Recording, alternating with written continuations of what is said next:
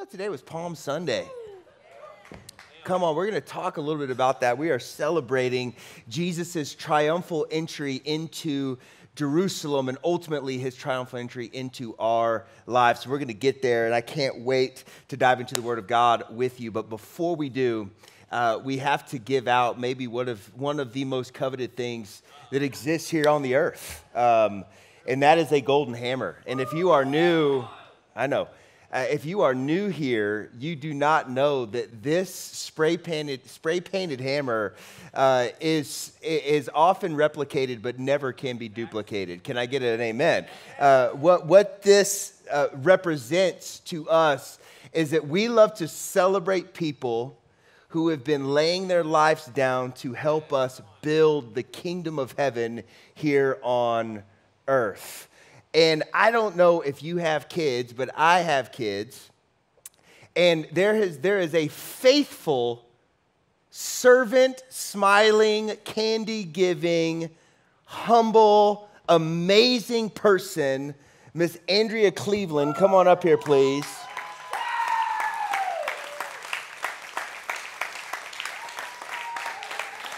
Yeah, come on, church. We can do better than that.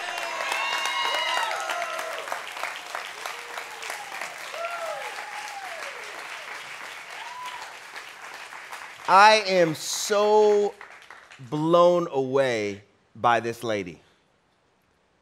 The way that she and her husband serve our church with like the happiest heart.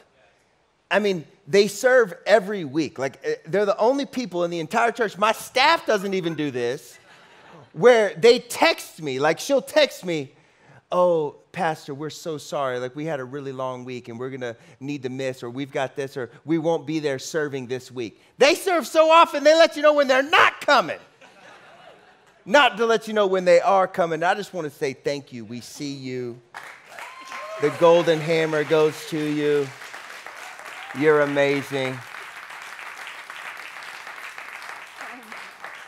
And I tell you, your kids are thankful. And if your kids go home hyper, it's because she slipped some candy. I'm sorry to tell your secret, all right? But everybody needs somebody to give them candy every once in a while. Amen?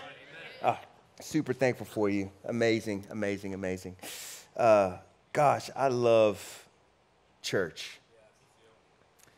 I love church so much. I love this beautiful thing that God has given us to steward here in the city of Austin. I love the community that he's building. I love the transformation that's happening. I love just the picture of heaven that he is building here. Every single day, every single week when we gather together, if it's in a life group, if it's here on Sunday, if it's at a prayer meeting or at a youth service, God has been visiting us in a very powerful way. And I want to launch kind of from that point today. And what's beautiful about the Easter season is that, and honestly, what's beautiful about the Bible, I love the unchanging Word of God. Anybody thankful for the unchanging Word of God? And the beauty is that this season is literally a built-in system upgrade every single year to have fresh revelation of not just the fact that Jesus came, but the effects of his coming and the reality of our lives on the backside of his resurrection.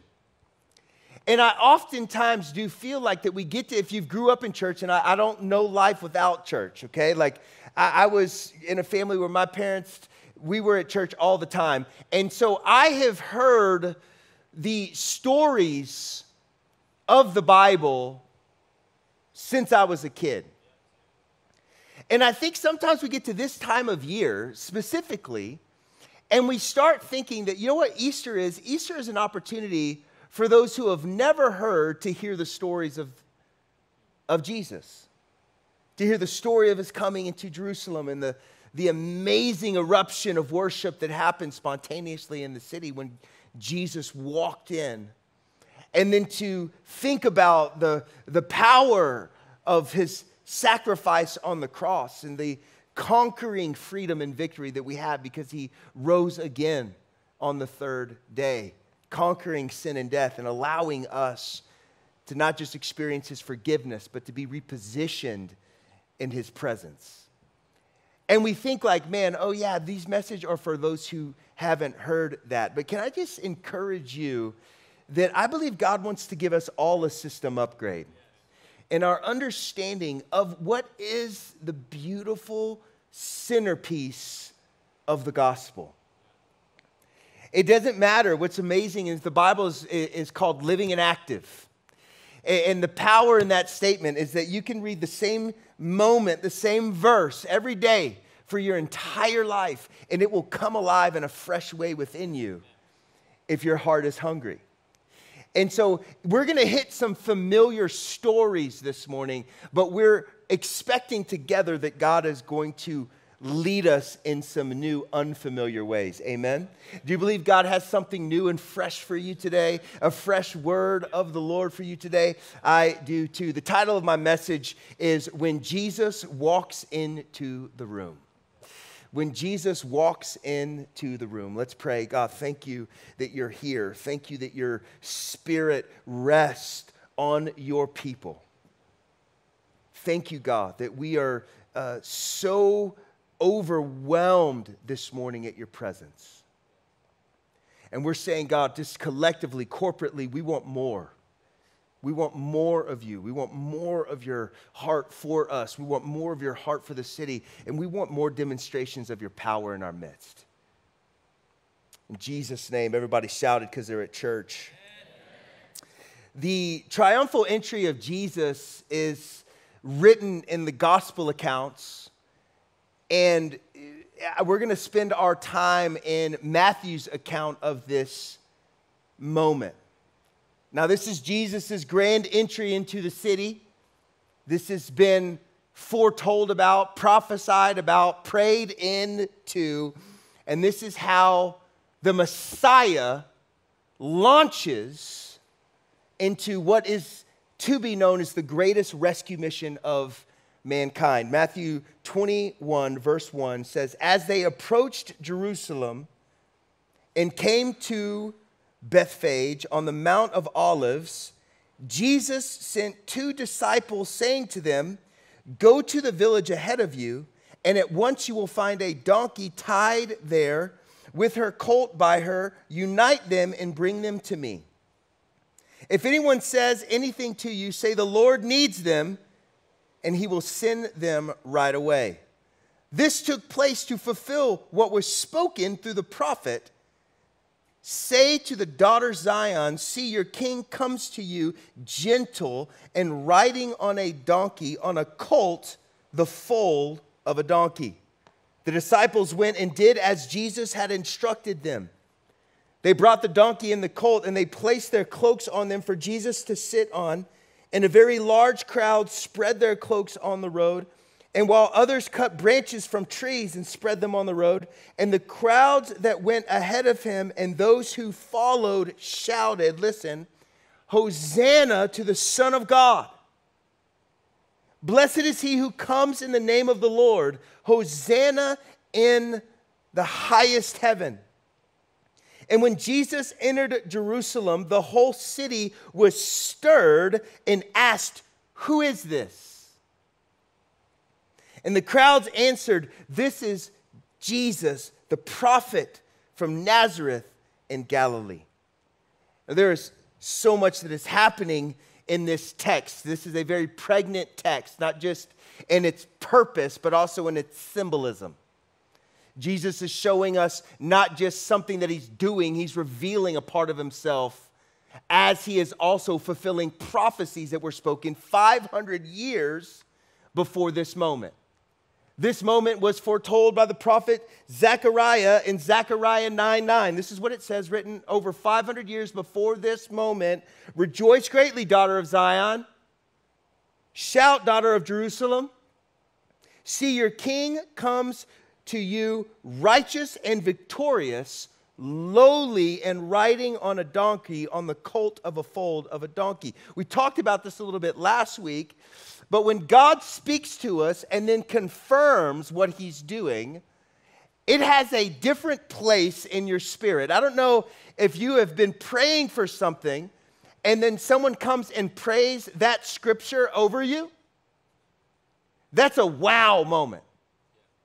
That's like a, whew, God, you see me, right? Like this is what I believe, that we're in a season of confirmation right now as a church. This started a couple of weeks ago, and Andrew, I think, mentioned it, is that we had a prayer meeting, and in that prayer meeting, we had some guests from out of town. There were over 42 that we've counted confirmations of God speaking what people had been praying. 42. That's what we know about. And we know that there's some that we don't know about. I mean, it happened to me. They were praying for me. Things that I had been praying, scriptures that I had been praying, things that I've been hoping for. They're just like, and the Lord is reminding me of this passage. And I literally started laughing. I was like, you've got to be kidding me. When God confirms a word, a promise, a truth, those moments have weight to them. When Jesus stepped into Jerusalem, this was an incredible confirmation moment. This was like a times 10, I'm praying the same scripture over you. This was 500 years in the making, and now Jesus is coming into this city, and as he's coming in, there is something that is spontaneously happening in the hearts of the people.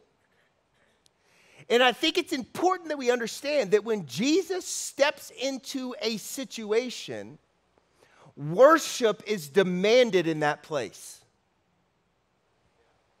I would actually venture to say when Jesus really steps in, worship is not voluntary.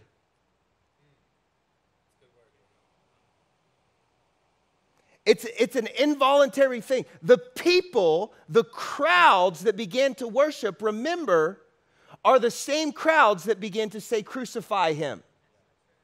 So it's not as if their hearts were tender. There was something happening in the atmosphere with the coming that evoked the deep longing of their heart that did not even agree with the belief system of their mind. This is what happens when Jesus steps into an environment. When Jesus walks in, there's an involuntary worship that begins to, there's a sound. It has a sound. There's like, that's why like we oftentimes when God is really moving, we equate it with worship. Because you can't experience God doing something and it not pull worship out of you. And even if you're in a low season, like I think about, I sometimes put myself in the story, and I'd encourage you to read the Bible that way too. And it's like these people that stopped everything and started cutting off branches from trees. Think about the chaos and the weirdness of this. Like they're just like hanging out in their front porch, you know, like having a little espresso or like opening up their shop and they're, you know, dusting off, turning the lights on and getting everything going. And then they're just like, you know what? I think I need to cut some branches off right now. Like there's something coming and I need to cut some, you know what? I need to take my jacket off and put it on the road. And you know the people they were just like you and me, which means is that their life was littered with pain. Their life was littered with disappointment. Some of them were waking up in the middle of tragedy. They were frustrated. They were angry. Some of them were in a fight with their wife.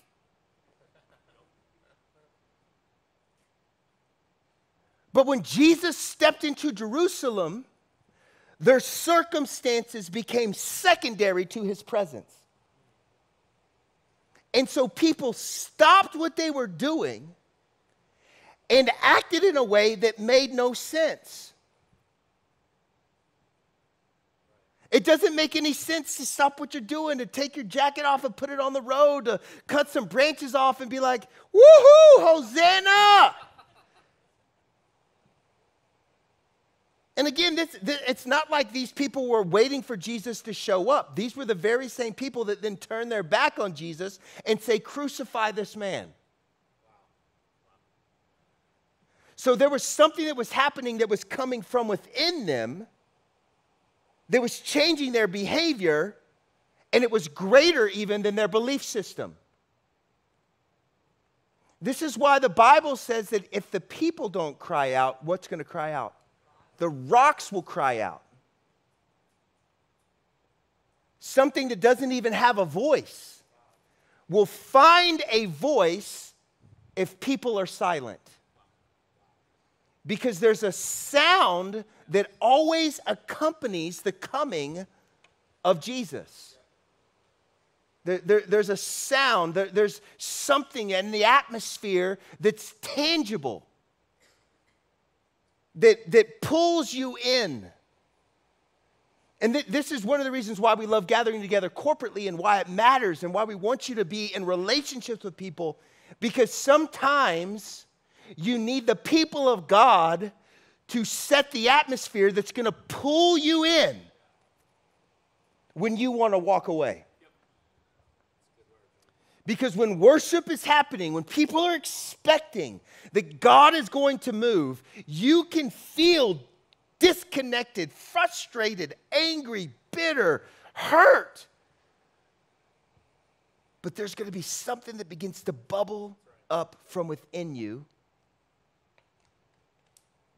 because you can't be in the presence of God and not worship.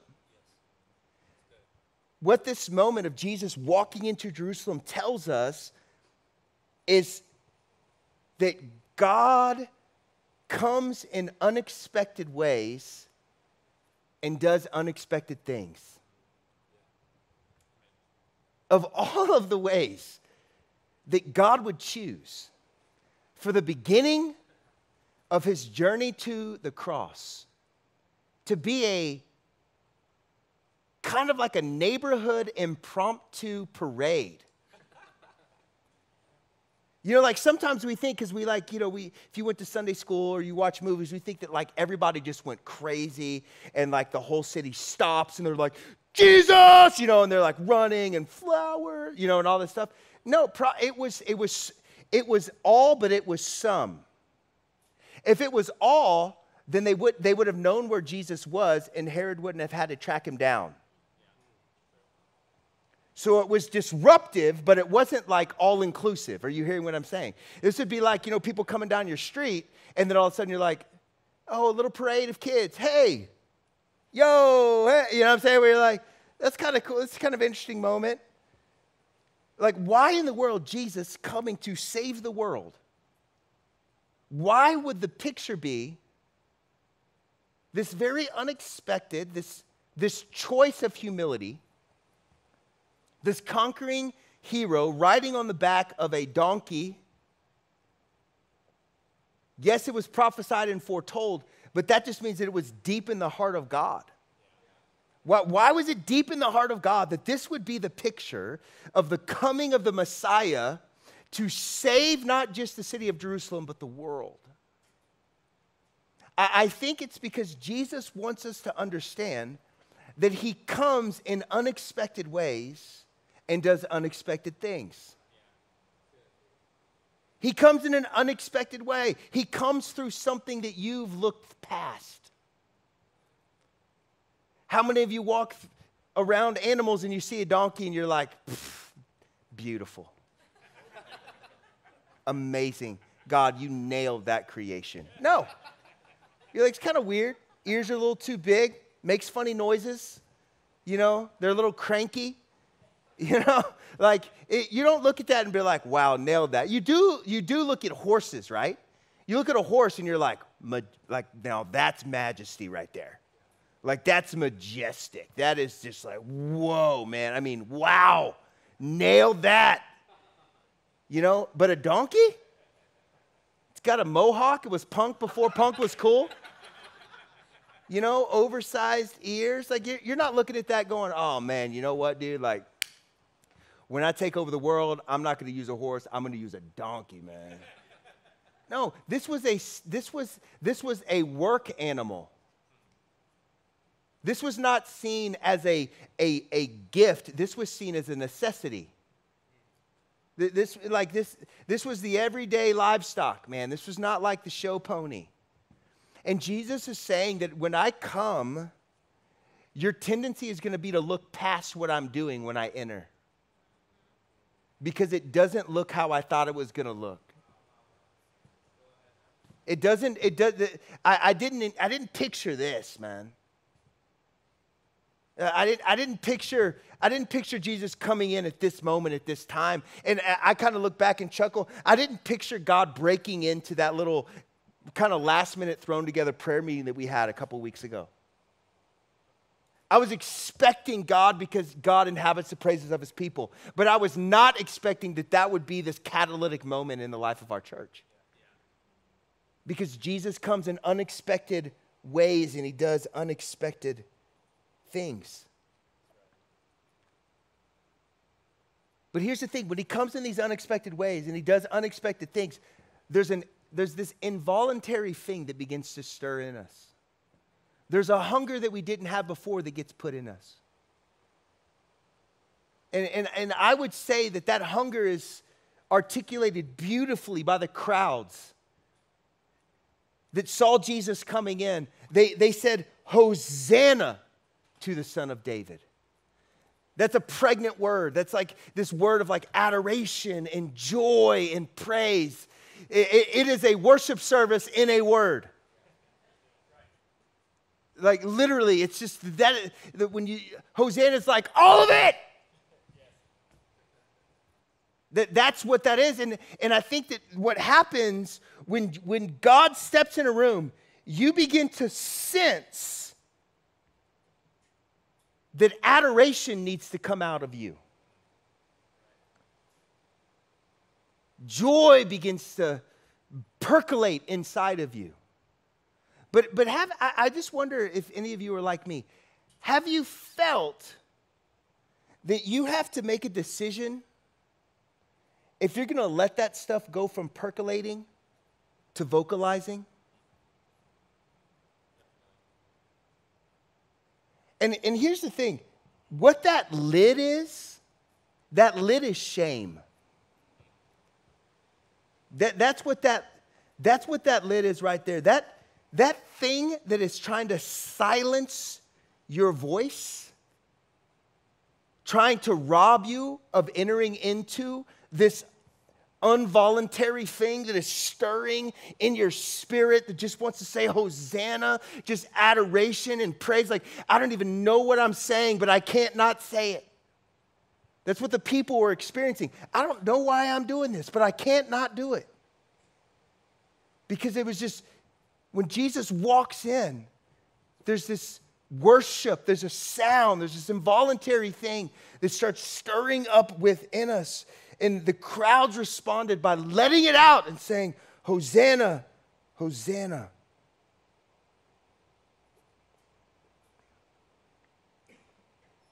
Psalm 40 says, I waited patiently for the Lord.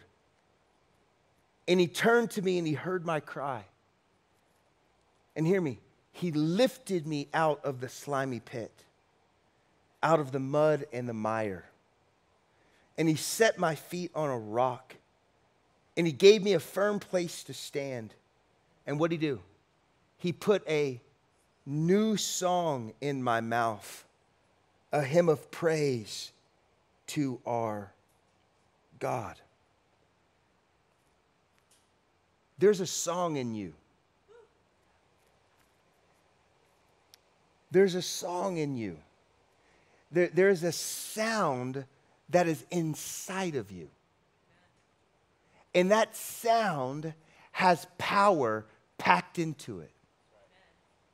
Power to lift you up out of the places in your life where you feel stuck. out of the mud and the mire, out of the muck, the yucky, nasty, dirty, smelly, sticky places. But isn't it interesting that it's the mud and the mire that tell us that we can't sing, but it's the song that lifts us out of the mud and the mire? You see, this is how we get stuck. If you're wondering, like, man, I feel like I'm stuck in my faith, this is how. It's because there's adoration that needs to come out of you. Hosanna needs to come out of you, and that Hosanna is going to pull you out. It's going to lift you up. But it's the mud and the mire and the muck that says you can't sing that song. You disqualified yourself from singing that song. So yeah, you know God is for you, but you don't think God can use you. So you come to church, you're involved in life group, but you feel like your song is not valuable. Your Hosanna doesn't matter because the mud and the mire and the muck of who you were is still silencing that Hosanna from coming out of you. So you see, man, Jesus is in the room. He's here. People be like, God loves you. You're like, I know. God wants to use you. I had my moment. I blew it. And now I'm stuck in the mud and the mire, and I hate where I am, but I don't know how not to be where I am. You know, I think a lot of our frustration is that we get in the presence of God and we feel this pregnant desire to begin to shout, but our flesh tells us that we shouldn't.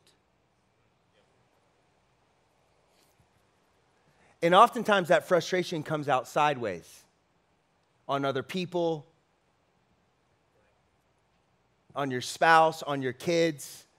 But really the frustration is that you feel like there's something in you that you need to say. But your life, the decisions that you've made, the choices that you made, the things that you did, they are stealing your voice from you.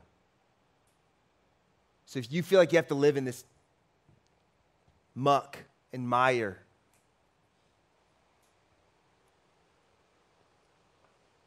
and I just want to say that the reason Jesus came into Jerusalem was to begin the rescue mission of humanity. He came into Jerusalem to qualify those who had been disqualified. That's why I love that it was everyone who saw him coming in. They did not matter what they were, who they were, what they did. That street was probably littered with business people, sex workers, homeless people. It didn't matter what their story was. When Jesus stepped into Jerusalem, there was a sound that had to accompany his coming. And I just believe that there is a sound that's incomplete in our church.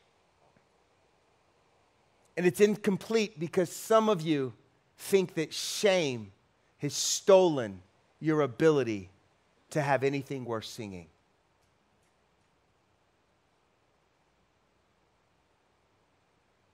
And Jesus came into Jerusalem, and he's here right now to lift you up out of the mud and the mire, to pick you up out of the dirt, to put your feet on a solid foundation, and to put a new song, a hymn of praise in your mouth. I want you to jump with me to Luke 7, verse 36. Luke 7, verse 36. The beautiful thing about Jesus' triumphal entry was that it was a picture of Jesus coming into Jerusalem, but also a picture of how we can then enter into his presence. That we can come into his as Hebrews 4, verse 16 says, that we can approach God's throne of grace with confidence so that we may receive mercy and find grace to help us in our time of need. Luke 7, verse 36, I want to use this because Matthew 21, Jesus enters into the city, the triumphal entry. Here in this scripture that we're getting ready to dive into in Luke chapter 7, Jesus was already in the room. He was already in the room. But I want you to see that Luke 7 is kind of a little bit where we are. Jesus is already in the room. Jesus is here. He is in this place. I mean, he is right here, right now, in all of his power and all of his glory. He is here. But how we respond in the room will be determined by if we're believing Hebrews 4:16 that we can come into the throne room of grace with confidence because of what Jesus has done in spite of what we have done.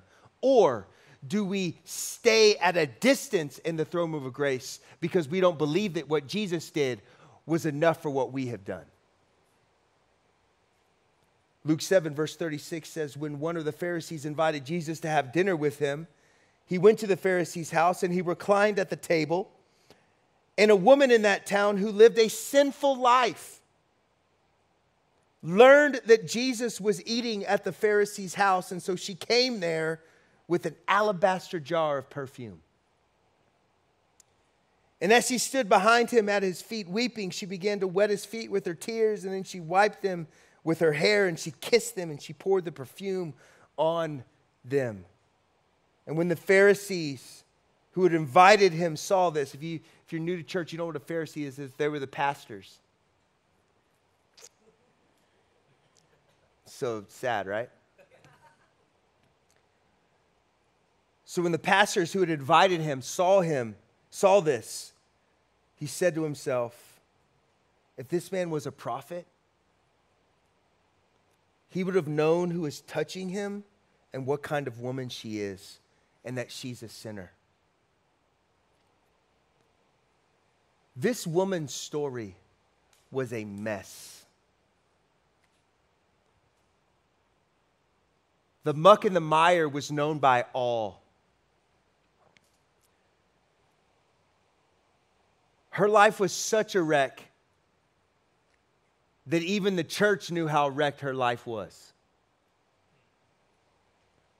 But think about it. She had such a reputation in the city that the Pharisees, who prided themselves on being so distant from everything that even smelled like it could taint their reputation, not God's reputation, their reputation, they would stay miles away from it. And she was so wild that they even knew who she was.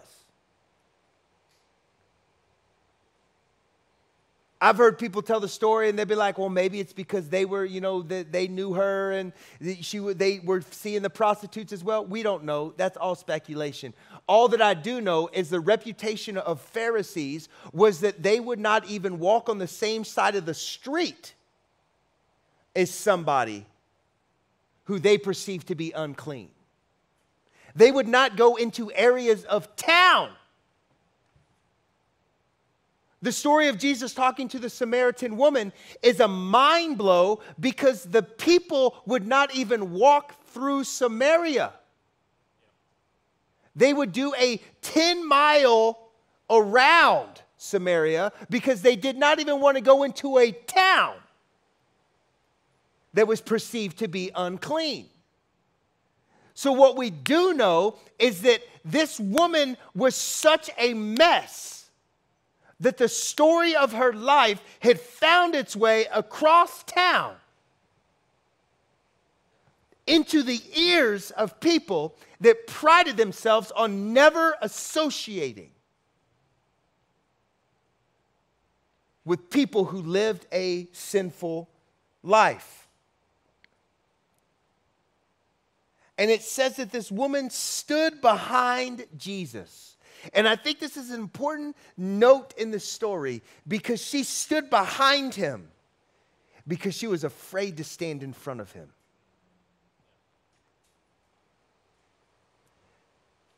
Because no one had to tell her that she was unclean. As the story begins to unfold, Jesus reveals that everyone in the room is unclean. But no one had to tell her that she was unclean. No one had to tell her she didn't belong in this house. No one had to tell her she did not belong at this table. These were all teachers of the law, pastors, and they were going to have some rich theological conversation. And here she is standing behind Jesus, and she's so overwhelmed. What happens when you walk into the room where Jesus is? There's some involuntary things that begin to happen. And so what happens, right? She starts to cry. No one said anything to her. We have no recollection of anyone even acknowledging that she's there. We just know that she gets behind Jesus, and she's so overwhelmed by his presence that she can't keep her tears from falling. I think she's weeping. She's like in that ugly cry. And you know how it like starts where you're crying and you don't want people to know? So you're kind of like doing that, you know, and you're like trying to snort your tears back up into your eyes, you know, and you're like holding your head up like this, so thinking that that's going to keep gravity from having its effect, you know, and this eye's tearing up more, so you lean this way, and then it like gets more and more and more, and then you kind of cross that point where you're like, I don't care anymore. You know, and then you're crying, and then someone takes a video of it, and you're like, ugh. You know, like that ugly cry where you're like doubled over, and there's like a mixture of snot and tears. And I think when this woman got overwhelmed, she then got embarrassed. That's why she went down, and she was like, oh, dang, I got some boogers on your feet. Jesus, my bad. I think sometimes we think these moments are like these cinematic things. No, just like they were human beings like us. Like this was not a scripted thing. This woman was like overwhelmed. And she was probably doing things, and she was probably wiping. She's like, why am I using my hair? Have you ever been overwhelmed and you're like in the moment, you're like, what am I doing? You know, like, why am I doing this? And then in that moment, this involuntary thing, this Hosanna began to rise from within her, even as she was unclean. Feeling like she was not supposed to be there, this Hosanna began to rise up in her, and she looks and she sees this perfume, and she says, you know what? Yeah, this is a good use of this. And she pours it all out, like just wastes it. All she had. Pours it on Jesus' feet.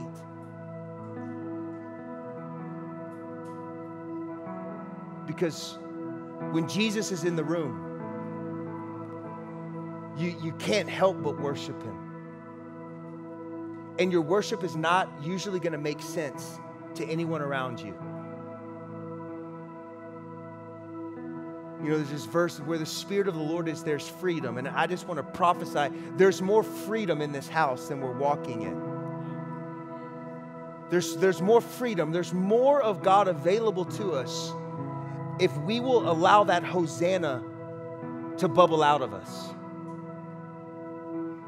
And not think that our Hosanna is not needed or not necessary because of the dirtiness of our life. Because of the things that we've done in the past, because of the things we struggle with right now.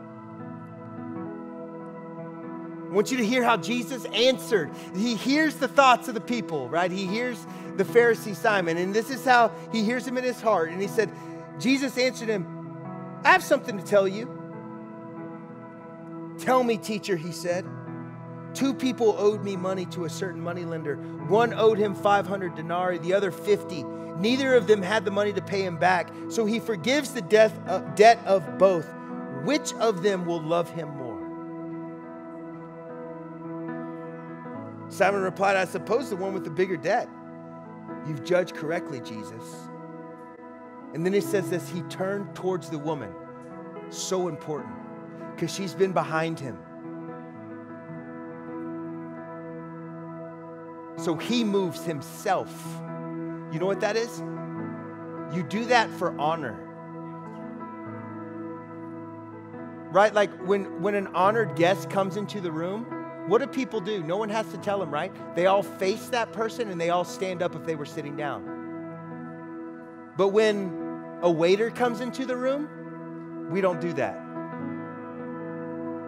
So this woman had walked in, no one even acknowledged her. Now Jesus is saying, hold on. I'm not just going to acknowledge you. I'm going to honor you like the most honored person in the room. I'm going to turn to you.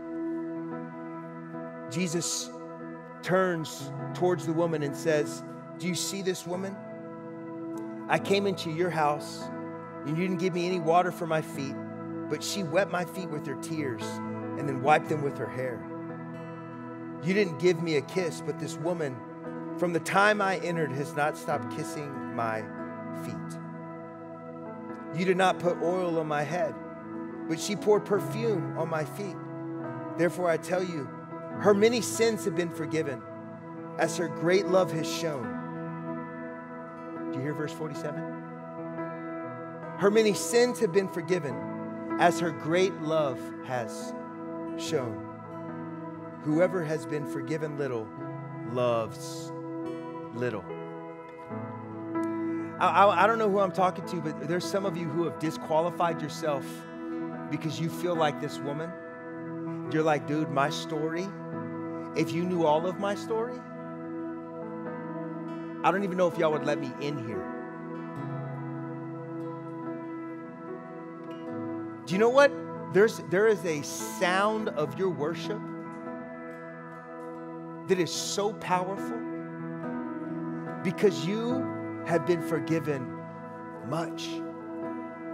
And the love that is built into your belief system because of where you came from has a hosanna that needs to be heard. It needs to be heard. And shame is going to try to keep you silent. And maybe you felt this. Maybe you felt this, like where you're like, man, I feel like the Lord is speaking to me to go pray for someone. And they're like, nah, you can't do that. You can't do that. And what the enemy is doing is he's using the muck and the mire in your story to silence the hosanna that's bubbling from within you. And Jesus came into Jerusalem to qualify you because you are disqualified. Are you hearing me? I'm disqualified. We all have fallen short of the glory of God. The reason Jesus came into Jerusalem was to restore what we had lost.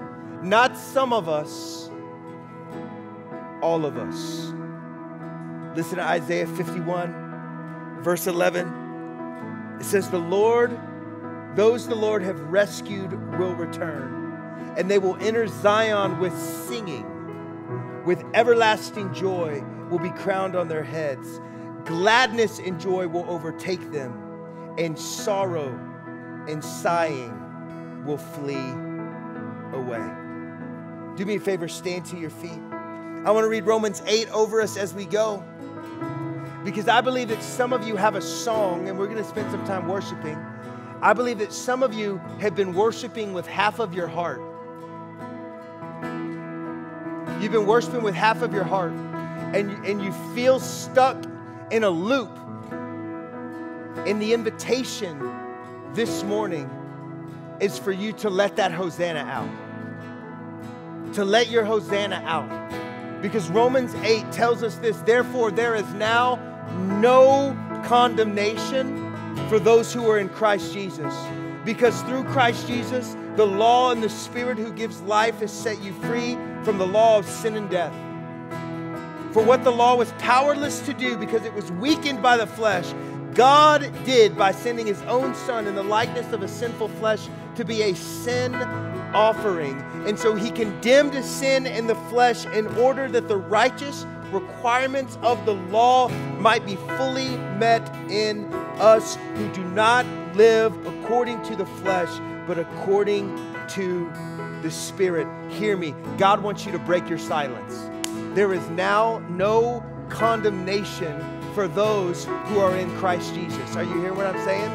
Let a worship begin to rise from your heart right now. Right now, let Hosanna begin to percolate and begin to open up, to begin to lift you out of the muck and the mire. Some of you even right now are like, you feel embarrassed.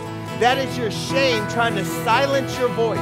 Begin to let a sound, begin to let Hosanna percolate up and stir up from within you, because there is muck and mire that you are being lifted out of right now. There is a stuck part of your life that is being transformed right now because Hosanna is percolating and bubbling up within you. Come on, church, let's begin to worship him. Begin to worship him right now. Open your mouth. Break your silence. Break your silence.